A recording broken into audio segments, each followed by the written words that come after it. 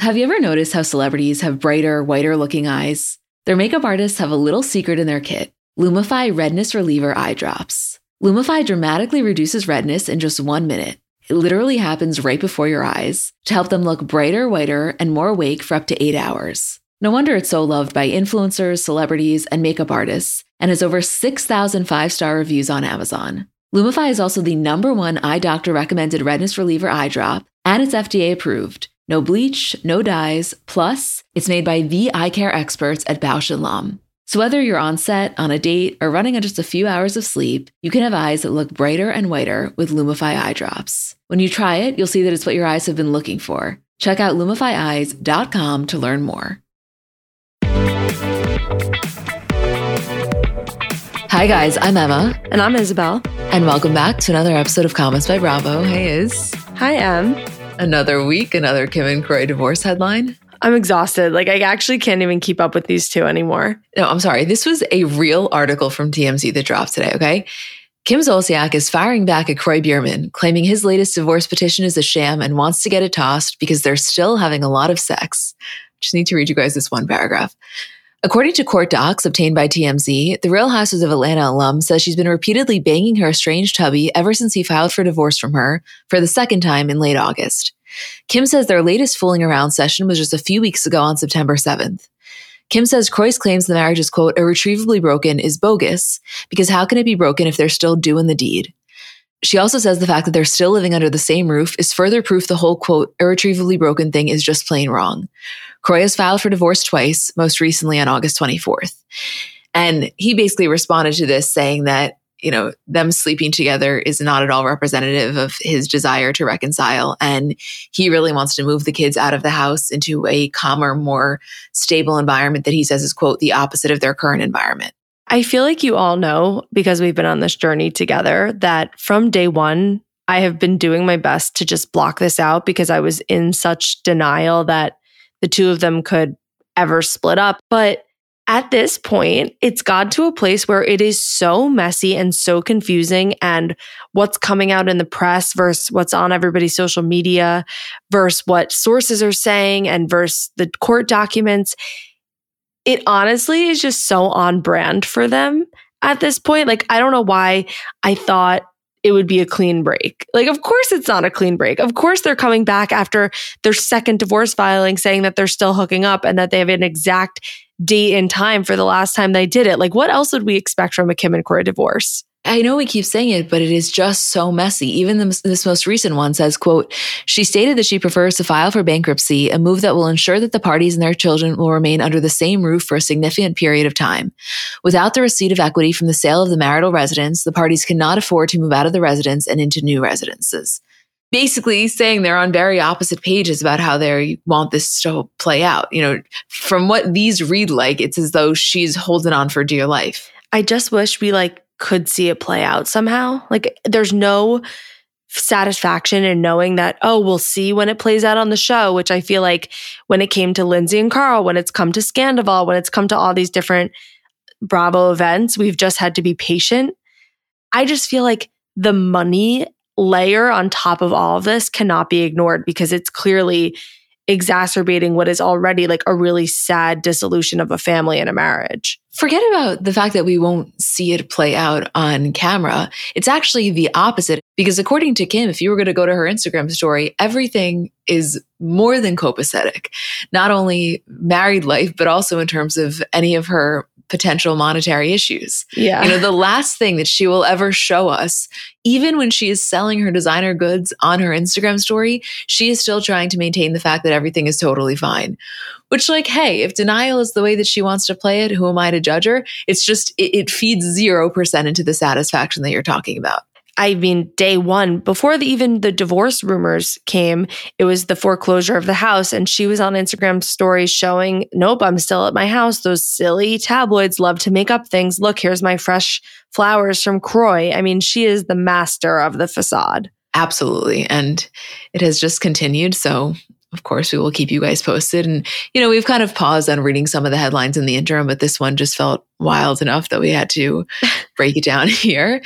I also want to say, since our last episode, Lindsay went on what would have been her bachelorette trip. Her and her friends decided, you know what, fuck it. We had this whole trip planned and we're going with it anyway, which I think was such a power move and honestly such a nice way for her friends to kind of rally around her. And they did the damn thing and looked like they had a lot of fun doing it. They really did. And I feel like she seemed to be in good spirits. It was her closest people to her around her.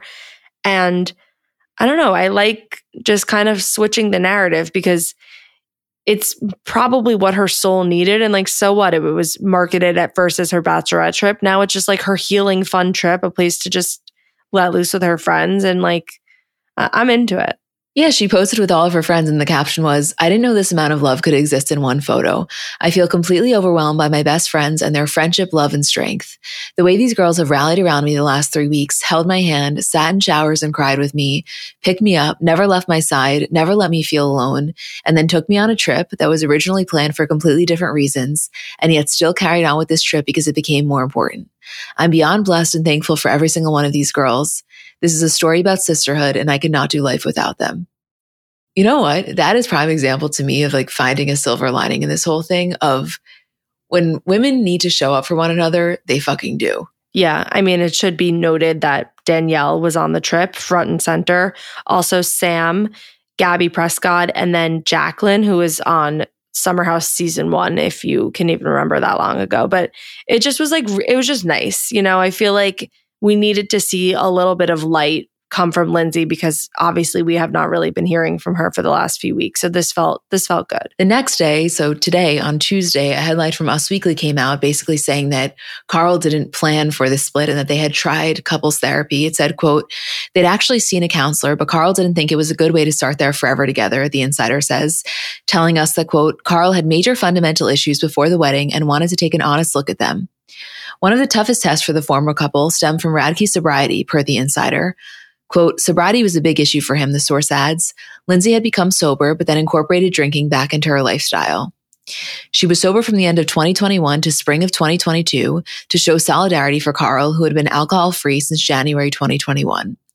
While he exclusively told us in February that he, quote, fully supported Hubbard, quote, having a glass of wine with her aunt or having a lover boy with whomever, his feelings seemed to have changed with time. Quote, he was nervous about their future together without figuring things out, the source says, noting, quote, things were not resolved between Carl and Lindsay as the wedding was approaching. It then talked about the actual breakup that was filmed and basically saying that his intention wasn't to break up with her. He just wanted to address some of their issues and that the whole thing went south. It said, quote, it wasn't supposed to be a breakup, but it escalated. Since pulling the plug on their romance, Radke and Hubbard, quote, haven't spoken, the source says, but the exes have communicated via text through friends as things had to be dealt with around the wedding fallout. Which I feel like is an element that was kind of under-discussed in all of this because obviously everyone's shock was around the fact that they broke up and the wedding was called off. What you don't think about is there's all of these logistics that go into play with canceling a wedding. And on some level, they had to be in communication to coordinate that. So here they're saying, you know, they were in communication, but through friends, which if you look at Tom and Ariana, similar kind of thing. They were kind of communicating through other people. It's like how that goes down is always very interesting because not communicating isn't really an option in a situation like this. Yeah, I'm sure for both Ariana and Lindsay, they wish they could just like delete the number and move on with their lives and not have to deal with it. But there are a lot of pieces to be picked up. So for Ariana, we saw it. It was the house, it was the mortgage, it was the pets. I mean, everything, business deals. Like there's so much admin that goes into a relationship like that. And I'm sure for Lindsay and Carl, it's a lot of the same. I mean, they have an apartment together, they have business ventures, and they are on a show together. So like that clearly is going to bring them back together plenty. And just like having a destination wedding, there's so much. I can't imagine having to go through all those steps on top of the heartbreak and just probably wanting to sit in your bed all day. So I'm glad that they had people, I guess, who know both of them well enough and can be sort of in the middle. I mean, this is something I am so curious to watch play out because I feel like we're hearing all these things slowly come out through sources and people, but until we hear it from them and the true reasoning and also like from Lindsay's POV, because as she kind of not so subtly hinted at in her post, she was blindsided and this was way more of his decision than hers to just completely call it off. And like, I just want to hear literally everything. That is exactly what I was going to say. I want to hear literally anything that they will give us. Because honestly, the thing that I'm the most curious about is like, what was the timeline from him having these concerns and then him voicing them to her? Which I know sounds kind of accusatory in nature. I don't necessarily mean for it to.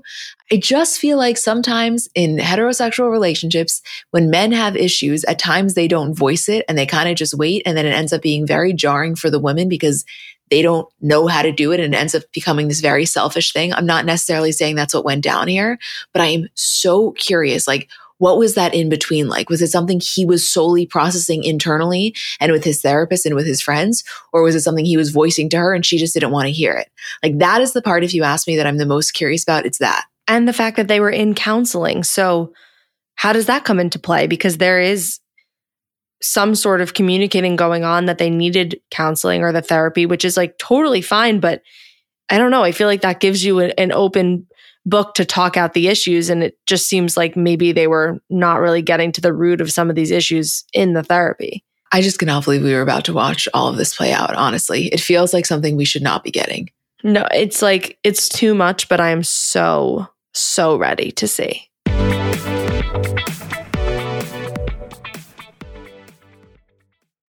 Okay, so one thing about me, I'm going to get my food delivered. It kind of just falls under the general umbrella of convenience, which as we know is a core principle of my life. And I've been a DoorDash user for a while now, as I'm sure many of you are, but I specifically want to talk to you about DashPass because it's kind of really the way you get the most from delivery, which as a side note, if you use code CBC24, you can get 50% off up to a $10 value when you spend $12 or more after signing up for DashPass. But let's zoom in for a second on what DashPass is. Basically, it's the most affordable way to get anything in your area delivered to your door. So it's helping you save money and time with every DoorDash order. And number one, $0 delivery fees and lower service fees on eligible orders. So it makes it really easy to save on groceries, retail items, restaurants, all of your local favorites that deliver on DoorDash. And then this is the thing that really sold me. DashPass pays for itself on average in 2 orders, so it makes delivery even more worth it. Plus, DashPass gives you special access to exclusive promotions, member-only menu items, all for only $9.99 a month. Get more from delivery for less. Sign up for DashPass today only on DoorDash. Use code CBC24 and get 50% off up to a $10 value when you spend $12 or more after signing up for DashPass. Subject to change, terms apply. I would say this whole episode of Southern Charm was good, but the last couple of minutes with Taylor and Olivia was really something. That was like the bomb drop I wasn't really expecting. I feel like the whole episode was sort of this buildup of getting everyone's understanding of what they believe is going on with Taylor and Austin. And then this sit down with Taylor and Olivia, like, I feel like came out of left field with what she said because everyone was so focused on this one sleepover and like if they've hooked up or not. But this felt almost like even more than if they had hooked up, you know? Well, I think because going into this conversation from Olivia's perspective, probably her worst case scenario was that it got physical and even they had some sort of a drunken hookup. Meanwhile, according to Taylor, it didn't get physical, but something more serious happened in that they had a legitimate conversation about evaluating if there's potential here for a real relationship, which I think is like, from Olivia's perspective, just not at all what she was expecting. And you're right, probably in the scheme of things, like a little quote worse. Right. Like in that moment, even Taylor keeps saying, I swear, like my hand to God, we never hooked up. Nothing ever happened. We never even kissed, like really insisting that. But she had just dropped the bombshell that there was a conversation or a day or a moment where she really was considering it and that she had had conversation with her brother. Austin had taken it to his sister, that it was something that both of them legitimately, like, I guess were interested in and considered and were able to see each other in that light. And I think masking it with the we never touched, we never hooked up, maybe she thought would soften the blow, but it ended up being that the truth was like way worse than I guess what anyone had been picturing, because I think they all think of Austin as like, oh, they hooked up, she was drunk, she slept over at the house, they had some like drunken hookup and Austin has a crush on her, but never that they like really had these serious considerations. I was not expecting that either. And I am the first one to say, like, I think that they really do have some sort of connection and like each other, but I did not see that coming. Did you? I did not expect her to say that. No, I mean, I think also you have to keep in mind the context in that, like, who we're dealing with here. Meaning, if she really had said, you know what, things got really messy one night, it's a little bit blurry, but we did hook up. Yeah, if you're Olivia, that sucks. But this is a cast where that happens all the time. Everyone has hooked up with one another at one point. I actually think if you're Olivia, that's almost an easier pill to swallow because it's been so normalized. Whereas a sit down conversation where you're both consulting with your family members about whether or not this could be your person. I think that caught her off guard for a second. I mean, I have to, I guess, give it to Taylor for being honest. She didn't have to share that with Olivia. No, it clearly was weighing on her. And then also this became more about their friendship and trust and lying than about what actually happened with Austin. So I feel like Taylor had to get that off her chest and be like, that's the only thing that's ever happened. When to me, that's like a pretty serious thing to happen. And I feel like I don't know what the aftermath of this looked like, but am I wrong? Like, I have to, like, I guess, do a little more research. Were Olivia and Austin in that serious of a relationship? I know it doesn't technically matter. And of course, she's allowed to be as upset as she is and like feel this connection to Austin. Like, they definitely had something serious because Shep and Taylor were basically engaged, and Olivia and Austin, I felt like it was like a relationship, but nothing that I was taking so seriously. And now here we are, and they're comparing their breakups and the heartbreak. And even Austin is like getting upset that Olivia's seeing other people. It's just like sort of not adding up to me. Okay, I was going to say to you, I don't know, like genuinely, I don't know if we are fair judges on this because I agree with you. I also lean to feeling a little bit confused by this because I don't think I ever gave their relationship maybe the seriousness that they did, or maybe some could say that it deserved. And like that could totally be a me thing. So yes, from my lens, I feel like we're comparing apples and oranges here. However, that aside, it's still her feelings, whether they were dating for a week or they were dating for 6 months, you know? So I totally get her reaction, while at the same time, I don't view their relationship at all in the same way that it's being communicated to us. Yeah, I mean, she's totally valid in her feelings, but it's kind of funny, like, to watch this episode now backwards. Like, I'm looking back at everything I was thinking in the beginning of the episode, and it was really everyone dissecting this night that the boys had, where the bombshell was dropped that she slept over at Austin's house. And I really agreed with her. Like, and I still do. You're allowed to have good guy friends. You're allowed to have these close relationships. Everyone knew they were good friends. But now seeing Taylor sit at that lunch when Madison says, I just think Austin's in love with you. And she's like, no, no, no, no, no. I was like, yeah, okay, maybe no. But now it's like, well, that wasn't really that far off. Just as a side note for a second, that scene when they're at Vanita's house, I was thinking to myself while watching it, this is so representative of the crossover culture we constantly talk about with Southern Charm, and that here you have a group of 5 women and 3 of them are some version or some level of an Austin ex. So here you have Madison, Austin's very serious ex, asking Olivia, his most recent ex, if she thinks that he is in love with Taylor, aka Shep's ex, and Austin's friend with maybe something else going on. And like, here they are having a joint conversation about it. Meanwhile, the crossover is so intense that you almost get lost in that for a second. And then when you take a step back, you're like, holy shit. No, it's so holy shit. It's just, I guess, like the underlying of the show. So here we are so shocked that there's going to be some crossover, but I guess in the grand scheme of things, it's not that big of a deal. But when you're actually going through the motions and seeing the hurt involved and how you get from A to B and how these crossover relationships really come to be, you're like, oh, fuck, this is some shit. I mean, this cast takes layer to a whole new level. But my question here with this Taylor Austin situation is like, you know, here we were led to believe that this was the big buildup. And then when the big buildup happens, she basically confesses that nothing physical happened, although they did have thoughts about whether or not this could be something. What happens from here?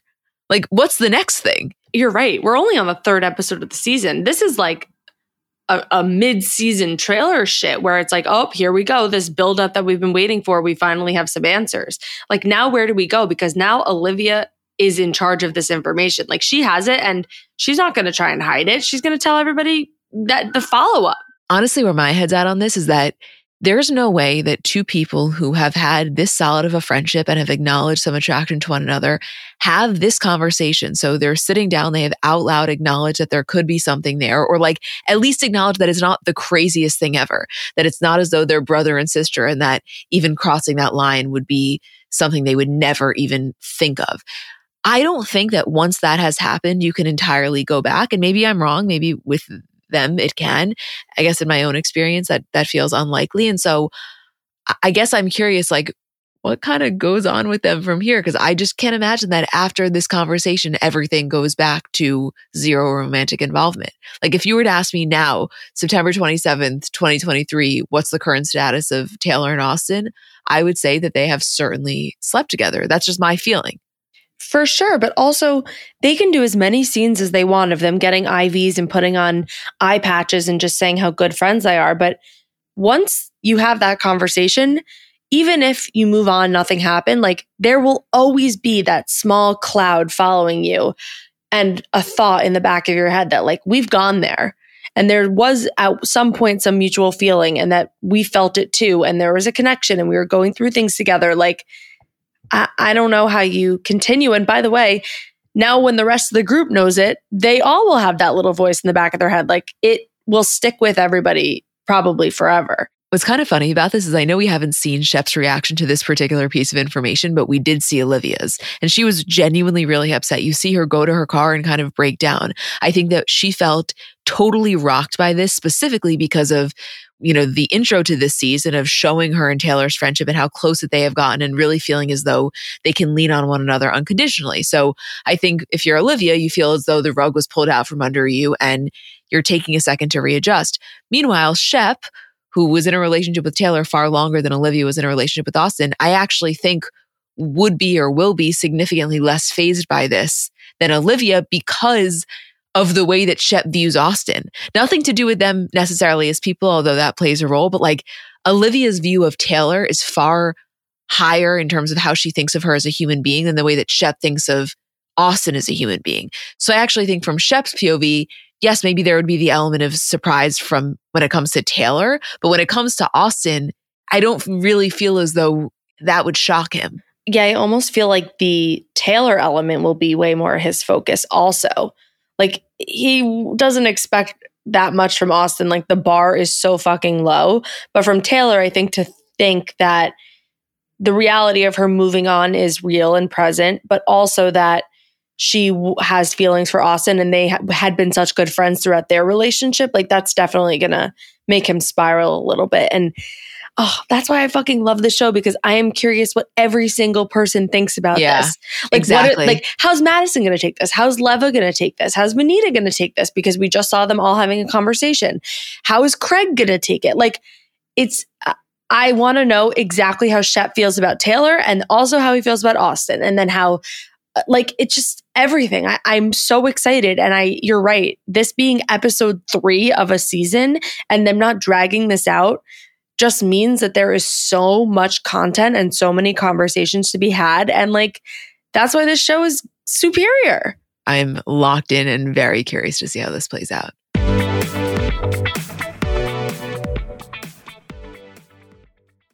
When on the hunt for a new apartment, we obviously all have things that are kind of non-negotiables for us. I would say for me, top of that list is probably natural light. Just because I know myself, I know I'm more productive throughout the day. I'm honestly just happier throughout the day when I'm getting a lot of natural light. And it's important to know what you want and then really to be able to get that. You know, this is your space that you're living in. So Apartments.com has helped millions of renters find their perfect place with powerful search tools to help find a rental listing that checks all your specific unique boxes.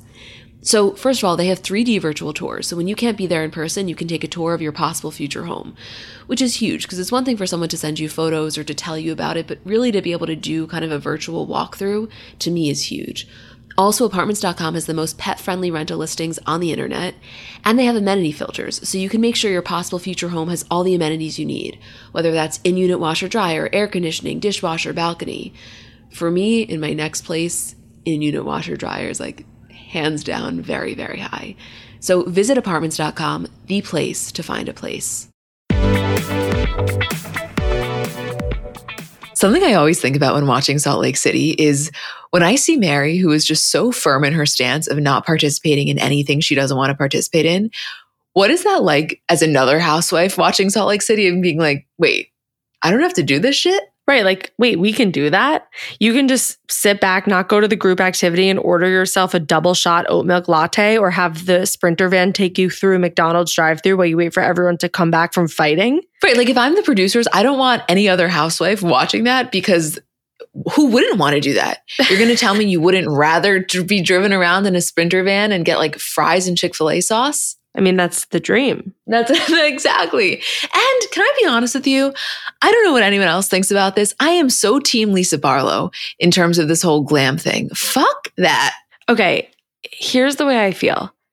I feel like I can totally empathize with her because I think this can stem from a much, much deeper place. It's not just about being like spoiled or snobby or whatever about having your glam. It's about yourself and your image. And I think I was saying this to you before, like we forget that these people are on television, on national television. Like think about how nervous you can be walking into a wedding or a reunion or like the grocery store where you might bump into someone. Okay. Now put that on the most giant scale. Like I just think you're allowed to want to have control over how you look and what makes you feel comfortable. That being said, I do think that there was like a middle ground of Whitney saying, okay, we're doing this fun activity, take off your makeup, and her breakdown. Like, I think we could have compromised. You could have left on your makeup. No one was coming to check, add a little glitter and call it a day. You know, it's not like Meredith did anything revolutionary. She wasn't so far out from her regular glam. But I also think for Monica, her argument about the ring and about her feeling like Lisa brags, this was just like served to her on a silver platter, feeling like it furthered her argument when like maybe on a surface level it did. But I also felt like, no, you have to really dig deeper and understand that there's a lot more going on there. It's not just to show off that you're able to afford and can fly out your favorite makeup artist. Well, I mean, if I'm Monica, Lisa's breakdown almost feels like she's a paid actor to further my point, because as you're saying, it did feed beautifully into the point that she's been making. I just, in my mind, and maybe it's giving Lisa too much credit, I separate the two a little bit for all of the reasons that you said. And also, like, this kind of goes back to the Jenna Lyons thing. I just really think everyone should be able to be their most comfortable, specifically when they're traveling. And you know what? If having your makeup artist there to do your makeup is going to make you feel the best and make you the most excited about the trip, then go for it. Because at the core of it, what's going on here is that Whitney and Lisa have very different ideas of fun. And that's not Lisa's fault necessarily. Yeah, it's not even just while traveling, though. It's while traveling and you have cameras in your face that will be broadcast on international television for the rest of time. Like, think about that pressure. It's a lot. That's what I'm saying. I just think that Lisa and Whitney fundamentally are very different, and like that's okay, but Whitney doesn't allow it to be okay sometimes. Here's my thing with Whitney, generally speaking, on this trip and specifically this episode. In terms of what she's saying regarding Meredith, and we kind of spoke about this last week, where you know, Meredith gets pressed on something and immediately she deflects by bringing up other issues that are completely separate, yet she feels trumps everything. And Whitney's totally right in that. I adore Meredith, but she factually does that. Even Heather tonight on Watch What Happens confirms that she does. It's very obvious, specifically when the producers put together a whole reel of it. You can see that's kind of her MO. That being said, that can exist and be frustrating as someone who's on a cast with her. And also, she cannot put on a wig and there can be nothing wrong with that. It's like, I hate feeling like Whitney's annoying, but she was kind of annoying me a little this episode. Yeah, it's like, I don't know. I think you feel like you want everyone to participate and get into it, which like I totally understand. But is that really the biggest issue we have going on here? You know, like there's bigger fish to fry. And I feel like it was just her way to take a little bit of power back and like reprimand the women for not listening or being team players or being fun. And it was like, okay, but also like, let's talk about the real shit. I just like, I don't know. I can't go there. I just can't go there. Also because, yeah, I don't blame her. I don't want to put that heavy wig on my head if I have a headache either. And like, leave me the fuck alone. I just so fundamentally cannot relate to being upset with someone that they don't want to do something that genuinely impacts you 0%. Whether or not Meredith is wearing a wig changes your life 0.0. It can't be the thing that's getting you the most bothered. We got to have a bigger issue. If everyone opts in and is like, yeah, we're going to like do this full force. We know what's coming at us. It's not a surprise. Like, fine. You can be disappointed in your friends for not showing up. Like, if it's your bachelorette party and you give everyone a warning of a theme and you really are into it and it's very important to you, like, okay, fine. You can be the Whitney, it can upset you a little bit. But like this was just like so unimportant. And also like you're in these amazing Trixie wigs having fun and like you had other people do it with you. Just like soak that up. It was like a 5-minute production. Just let it be what it will be. But again, they're filming a show. They need the content and like, fine, let them look lame. If they look lame, then that's on them. I'll tell you right now, if I'm Angie K, and I have a little bit of a history with this group, obviously she's been on the show a little, not in the capacity of a full housewife, but at least in the friend of previously. And I know that Monica is coming on and joining the cast. I probably feel like I have a leg up. I think that she probably felt very confident going into this season about where she would be positioned in the group, specifically comparatively speaking to Monica.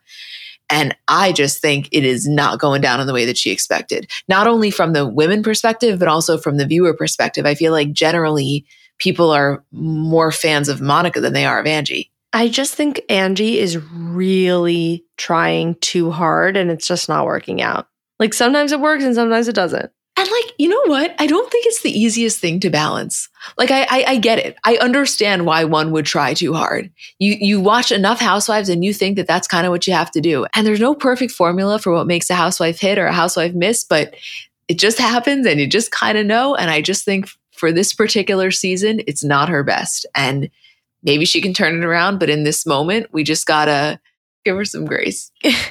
Keep on keeping on. Yeah. It's not happening. Like I say that kindly, but something's not working. You know what I mean? Like I think that she thinks the bigger the sunglasses, the more of a serve. And that's not what's happening. Right. This segment of CBC Hotline is brought to you by Metro by T-Mobile. Hi guys. Since all this talk about Heather leaving and joining Real Housewives of Beverly Hills, I was wondering what housewives from other cities could make a crossover, kind of like Taylor did.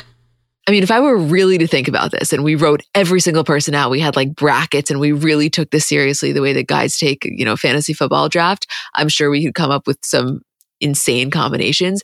Where my mind immediately went when hearing that question, which is kind of low stakes in the scheme of things. But honestly, this most recent episode of OC where Taylor's, saying to Heather, my friends are worth da-da-da, it made me think like, is there a world in which Taylor could be back on Beverly Hills? She's just so good, I guess. You can just kind of put her anywhere. She was so good on Ultimate Girls Trip too. Yeah, that's what I'm saying. I find her to be very transferable. So I know it's not the craziest one. She's already been there. But I'm just saying that one's not totally out of the question for me. God, I have so many. I feel like Candy could really thrive in Beverly Hills because she's just like so successful and in that industry. That could be really fun. I'd like to see Candace on New York, like this new cast, because I think they're like young and fun and she would really appreciate the vibes. Well, like, okay, I'm not necessarily saying I'm a fan of this as an idea, but it's been thrown around a lot and I kind of just want to throw it out there, see how everyone's feeling about it. People really think there is a world in which like 2 years down the line, Lindsay Hubbard is on Housewives of New York, which I'm not saying I want that. I'm just trying to get a general temperature check on how everyone feels. No, I don't hate it. I also would, you could put Portia literally anywhere, but I feel like in Potomac, I would just die to have a little Portia Karen Huger moment. I just know that would be like content gold. Portia on Potomac would be unbelievable. Like, yeah. Especially Portia and Giselle have a relationship. They did. Right. Yeah. Oh my God. That'd be something. It's so much more fun to think about a question like this after Ultimate Girls Trip has come into our orbits, because it shows you, not that we didn't think it was feasible before, but it shows you just the way in which pairs you wouldn't necessarily think would vibe in like such a way. Where can we put Meredith Marks? Honestly, anywhere. Yeah. Honestly, Miami. Like maybe I just love Miami, but like wouldn't you love to see Meredith with Alexia and Marisol? I feel like I don't know if Meredith could handle it. And I say that loving her. Honestly, I don't think it's a one thing to be the top dog in Salt Lake City. It's a whole other beast to be the top dog in Miami. Lisa Barlow could do really well in OC. Totally. I also think Monica, the new housewife on Salt Lake City, totally gives me Jennifer Aiden vibes. And just like her personality, she would fuck up a Jersey reunion. I think the thing with Monica, at least from what we've seen so far, is that while being a rookie, she's not afraid to really speak her mind. And specifically coming into a cast like Jersey with Teresa and a lot of other OGs that I think feel a sense of ownership, it would probably be interesting to see her come in and be relatively unafraid. Don't you think Dolores and Giselle could be like an insane dynamic duo? Too powerful.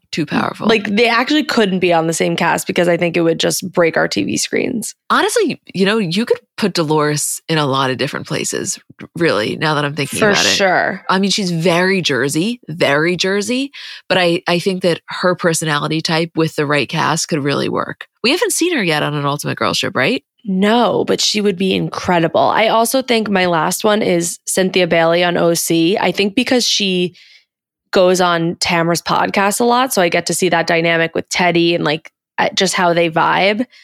Cynthia is also someone who could go anywhere. She also could be amazing on Beverly Hills. People, generally speaking, find her like pretty boring and they wouldn't want to pluck her up and move her somewhere else. But I just think because of the amount of discussion we've had on how exhausting of a storyline Teresa and Melissa is, I wonder what it would be like if you brought Melissa somewhere else. I think that in a setting that isn't so dominated by the Teresa of it all, she could thrive in a way that we haven't necessarily seen yet. For sure. I think that's, again, beauty of Ultimate Girls Trip. But wow, I could think of these for days and also could build Ultimate Girls Trip cast. But if you guys think of a really good one, please DM it to us and we'll see what other combinations everybody comes up with. Thank you to our sponsor, Metro by T-Mobile. At Metro by T-Mobile, there's not a yada yada, which means wireless without the gotcha. I would like to get into New York and Orange County this week because I think they were both kind of heavy episodes in a weird way. Like it was just kind of a lot happening. And I did see a lot of parallels in terms of the storyline of everyone not ganging up, but taking their issues out on one person and one person having issues. And then everyone's sort of riding the bandwagon of, oh yeah, also this, and just really focusing on that person's downfalls. And no matter how you feel about the person, in this case, it was Erin and Heather, it is sometimes hard to watch. And I feel like I want to talk about these types of episodes because I think that there's always one a season on pretty much every show that goes a little something like this. Right, but the difference here is that for Erin, it was a one episode thing. And as you could see, it was really getting to her. For Heather, it's kind of been the whole season. I know. And Heather has been handling it so unbelievably gracefully. Like, it is not easy to be on the receiving end of that, especially from people who you really thought were your friends. And I mean, Tamra is a fucking tough competitor. Tamra's vicious. Yeah. Like, that is hard. Tamra is so unwilling to put like humanity or friendship above the show. Actually, I'll go as far as to say even to put it equal to the show. You could tell at this party, Heather was so not in it. Like she really wasn't trying to go there with Tamra and she was communicating that energy. And Tamra wanted to get her riled up so badly for the purpose of making good TV. And the fact that Heather wasn't giving it to her, I think was deeply bothersome because Tamra relies on getting people pissed off and then having the inevitable fallout filmed. Like that's kind of her MO. And Heather just wasn't going there. The energy that I would say, if I had to use one word that Heather was giving, was just like exhausted by it all. And I don't blame her.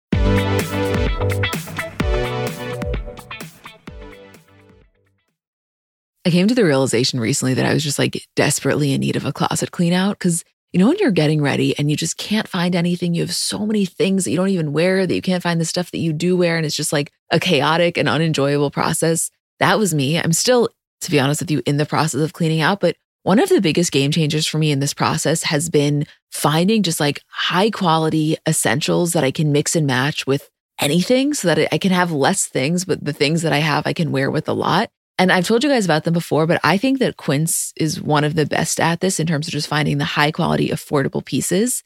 And they have a lot of really great sweaters. I love their Mongolian cashmere oversized boyfriend cardigans. I just find them to be so comfortable. I have them in a bunch of colors. They also have washable silk tops, which are amazing, like really easy, comfortable, high quality throw-ons that you can wear for so many different occasions. And the best part is all Quince items are priced 50 to 80% less than similar brands. So the way that it works is by partnering directly with top factories, Quince cuts out the cost of the middleman and then passes that savings on to us, which is kind of like best case scenario for all involved. And Quince only works with factories that use safe, ethical, and responsible manufacturing practices and premium fabrics and finishes. So indulge in affordable luxury. Go to quince.com/CBC for free shipping on your order and 365-day returns. That's QUINCE.com/CBC to get free shipping and 365-day returns. Quince.com/CBC.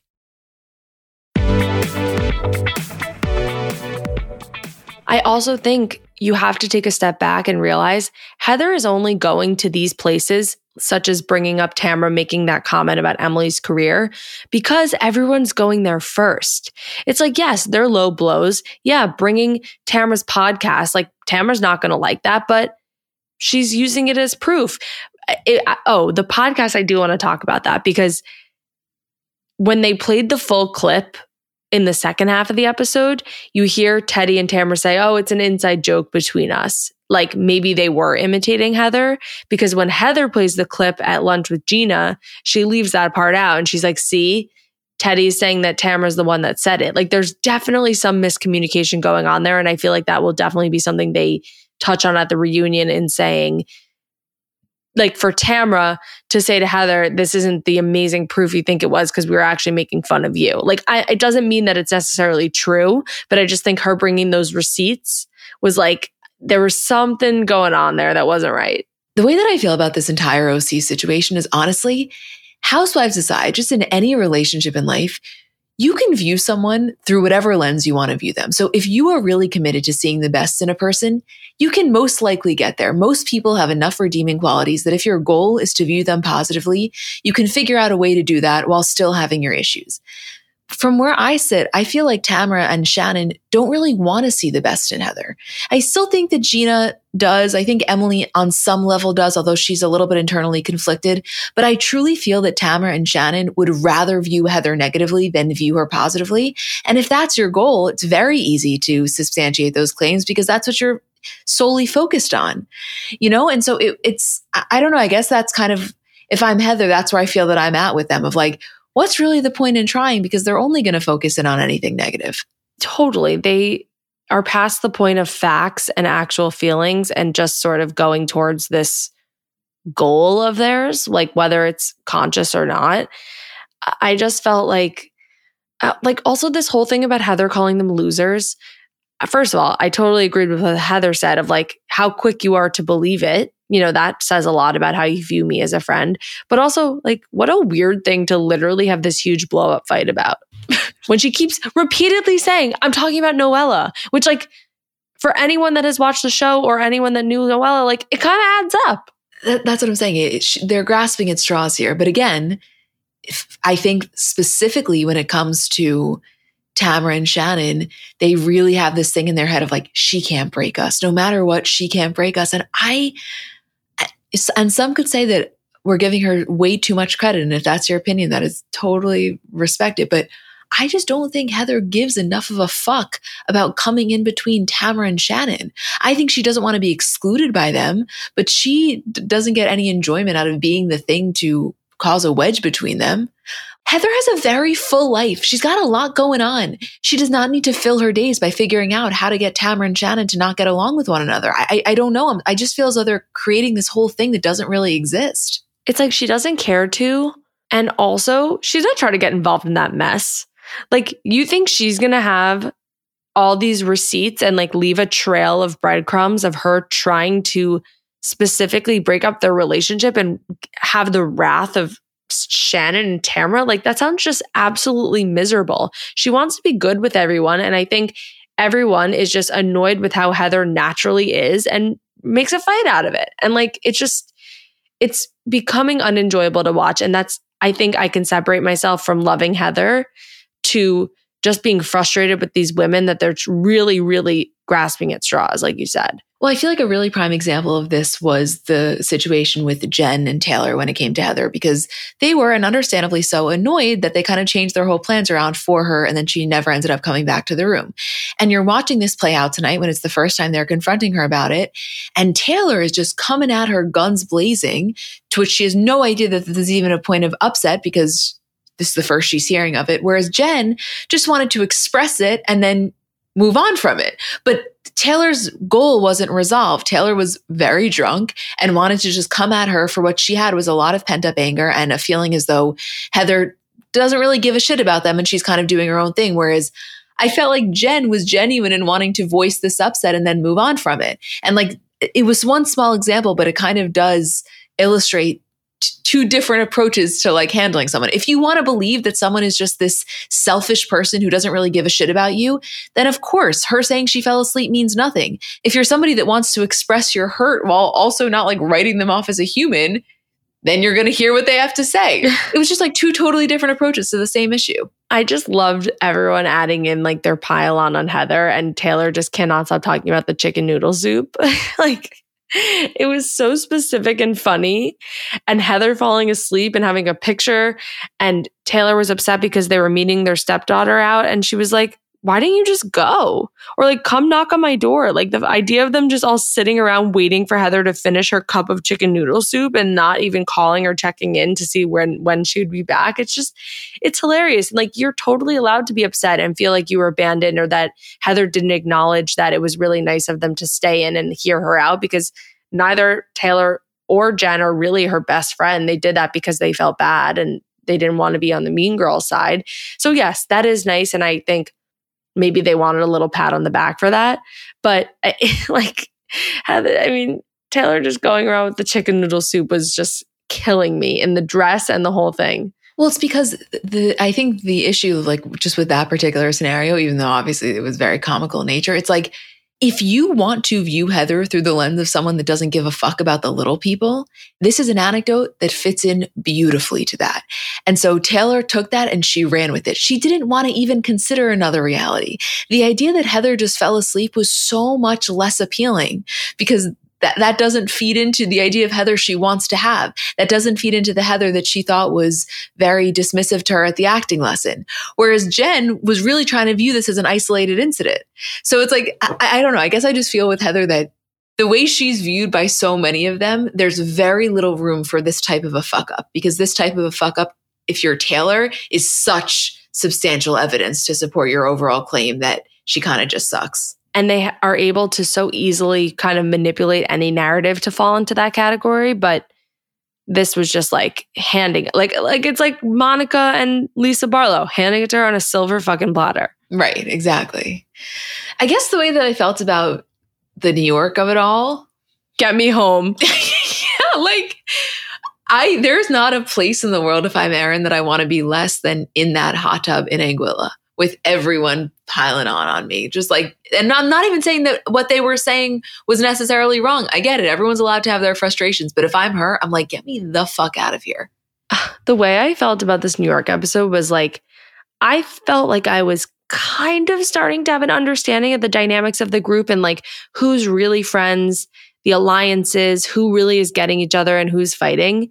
And this literally flipped it on its head, because it's like, wait, Brynn and Erin hate each other, but then they love each other, but then they hate each other. And Ubah and Erin are best friends, and now they're the ones fighting the most. And like Brynn and Jenna are like making out with each other, and then Erin and Brynn are like, I was most confused when all of a sudden like Jenna is leaving with Erin, and I'm just like, didn't Erin just shit all over you last week for the flying first class thing? I just have never been so fucking confused. And I think it's because literally they don't even know. I was going to say, yeah. But that's also why there's that much conflict, because it's almost like they have nothing to lose. Like, I do believe there are genuine friendships there, but there's nothing to lose. So when Brynn hears something or anyone hears something, it's so easy for them to just jump on and be like, oh, you said that? And pile on, because it's not like there's so much layered history there and like these deep alliances. It's sort of like, whatever is in the moment, it's very surface level. It's like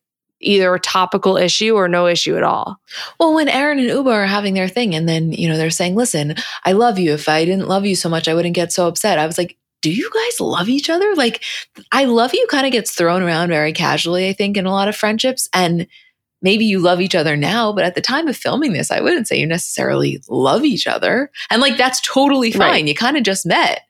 It's just like, I think that tensions run high when you're in a house with a lot of women and you specifically feel as though your personal space is being violated or your belongings aren't being respected. Like, totally get if that's an issue. But to say that the reason they were upset with one another was because of how much they care about each other, I'm just like, I'm sorry. A few months in, I'm not buying that. No. I mean, I don't know what their relationship was like before, but it certainly didn't seem like it would go to this place over the phone and the pool pushing if there is that much history there. And also, not even history, just like the understanding of each other. If you're friends or you know each other so deeply, you kind of can predict how someone will react. Of course, there's buttons you push or places you go where you haven't been before, and it's fine to like get to know that side of a person. But if you like are that good of friends, like I know how you would react versus how Julie would react versus how other people would react to pushing you in the pool, taking your phone. Like you just kind of know your people. The thing with Jessel that I find really interesting is that as the episodes go on, both in the show, meaning the other cast members, but I think also as the audience, people are having more of an appreciation for her in terms of just kind of like her quirks. And I think if I'm her, the thing I would be navigating at the moment, and I don't know if she's fully aware of it, and maybe I'm reading too much into this, is they're very quick to kind of like come at her and laugh at her, yet also very down to laugh with her. And I think that if I'm her, I'm just trying to figure out at what times is this a laughing with me thing and at what times is this a laughing at me thing. Right. I mean, I think she'll have a very different experience watching the show back than when she lived it. Like, I'm curious her attitude at the reunion and also just like how the group paints her, because I think a lot of it is funny, but also like they definitely frame her as the butt of the joke. And like, I don't think she was aware of that. I don't really know, but yeah, they definitely have very different reactions when it comes to Jessel. And like, I don't know, I just think she's an amazing housewife. Like there's a level of like cluelessness and lack of social cues and also just like zero fucks given that she has that is so perfect. I mean, did you see when Brynn and Tyler Cameron were on Watch What Happens Live the other day, Andy fully calls out Jessel because Jessel was supposed to be the guest that night, but called and said she had a conflict in her schedule or whatever. So they brought Brynn on, which like ended up being amazing with Tyler. But then when Jessel found out Tyler Cameron was going to be the guest with Brynn, she showed up and was sitting in the audience. She's like, I just had to see it. Shameless. Right. But that is the exact type of energy that I think is making her so interesting. 100%. I mean, I literally love it. I just think she will be maybe not so happy watching the season back about, I don't know, things people say or how she's portrayed. But like, whatever. Yeah, I don't know. I'm ready to get back to New York. I had fun in Anguilla, but they're losing me a little, and I'm looking forward to feeling reinvigorated. Anyway, I think that is all. I know not a hell of a lot this week. We kind of, we're only as good as the episodes are. And I feel like this week we weren't overly enthused, but that's why there's always next week. Although next week we are actually off. So we will be back the following week. We're off the week of the 2nd, and we will be back the week of October 9th. Is there anything that I'm missing? No, I think that's it. Hopefully we'll have a lot to say. I'm sure we will. Okay, we love you guys. Thank you for listening and for letting us do this. And we'll be back in 2 weeks.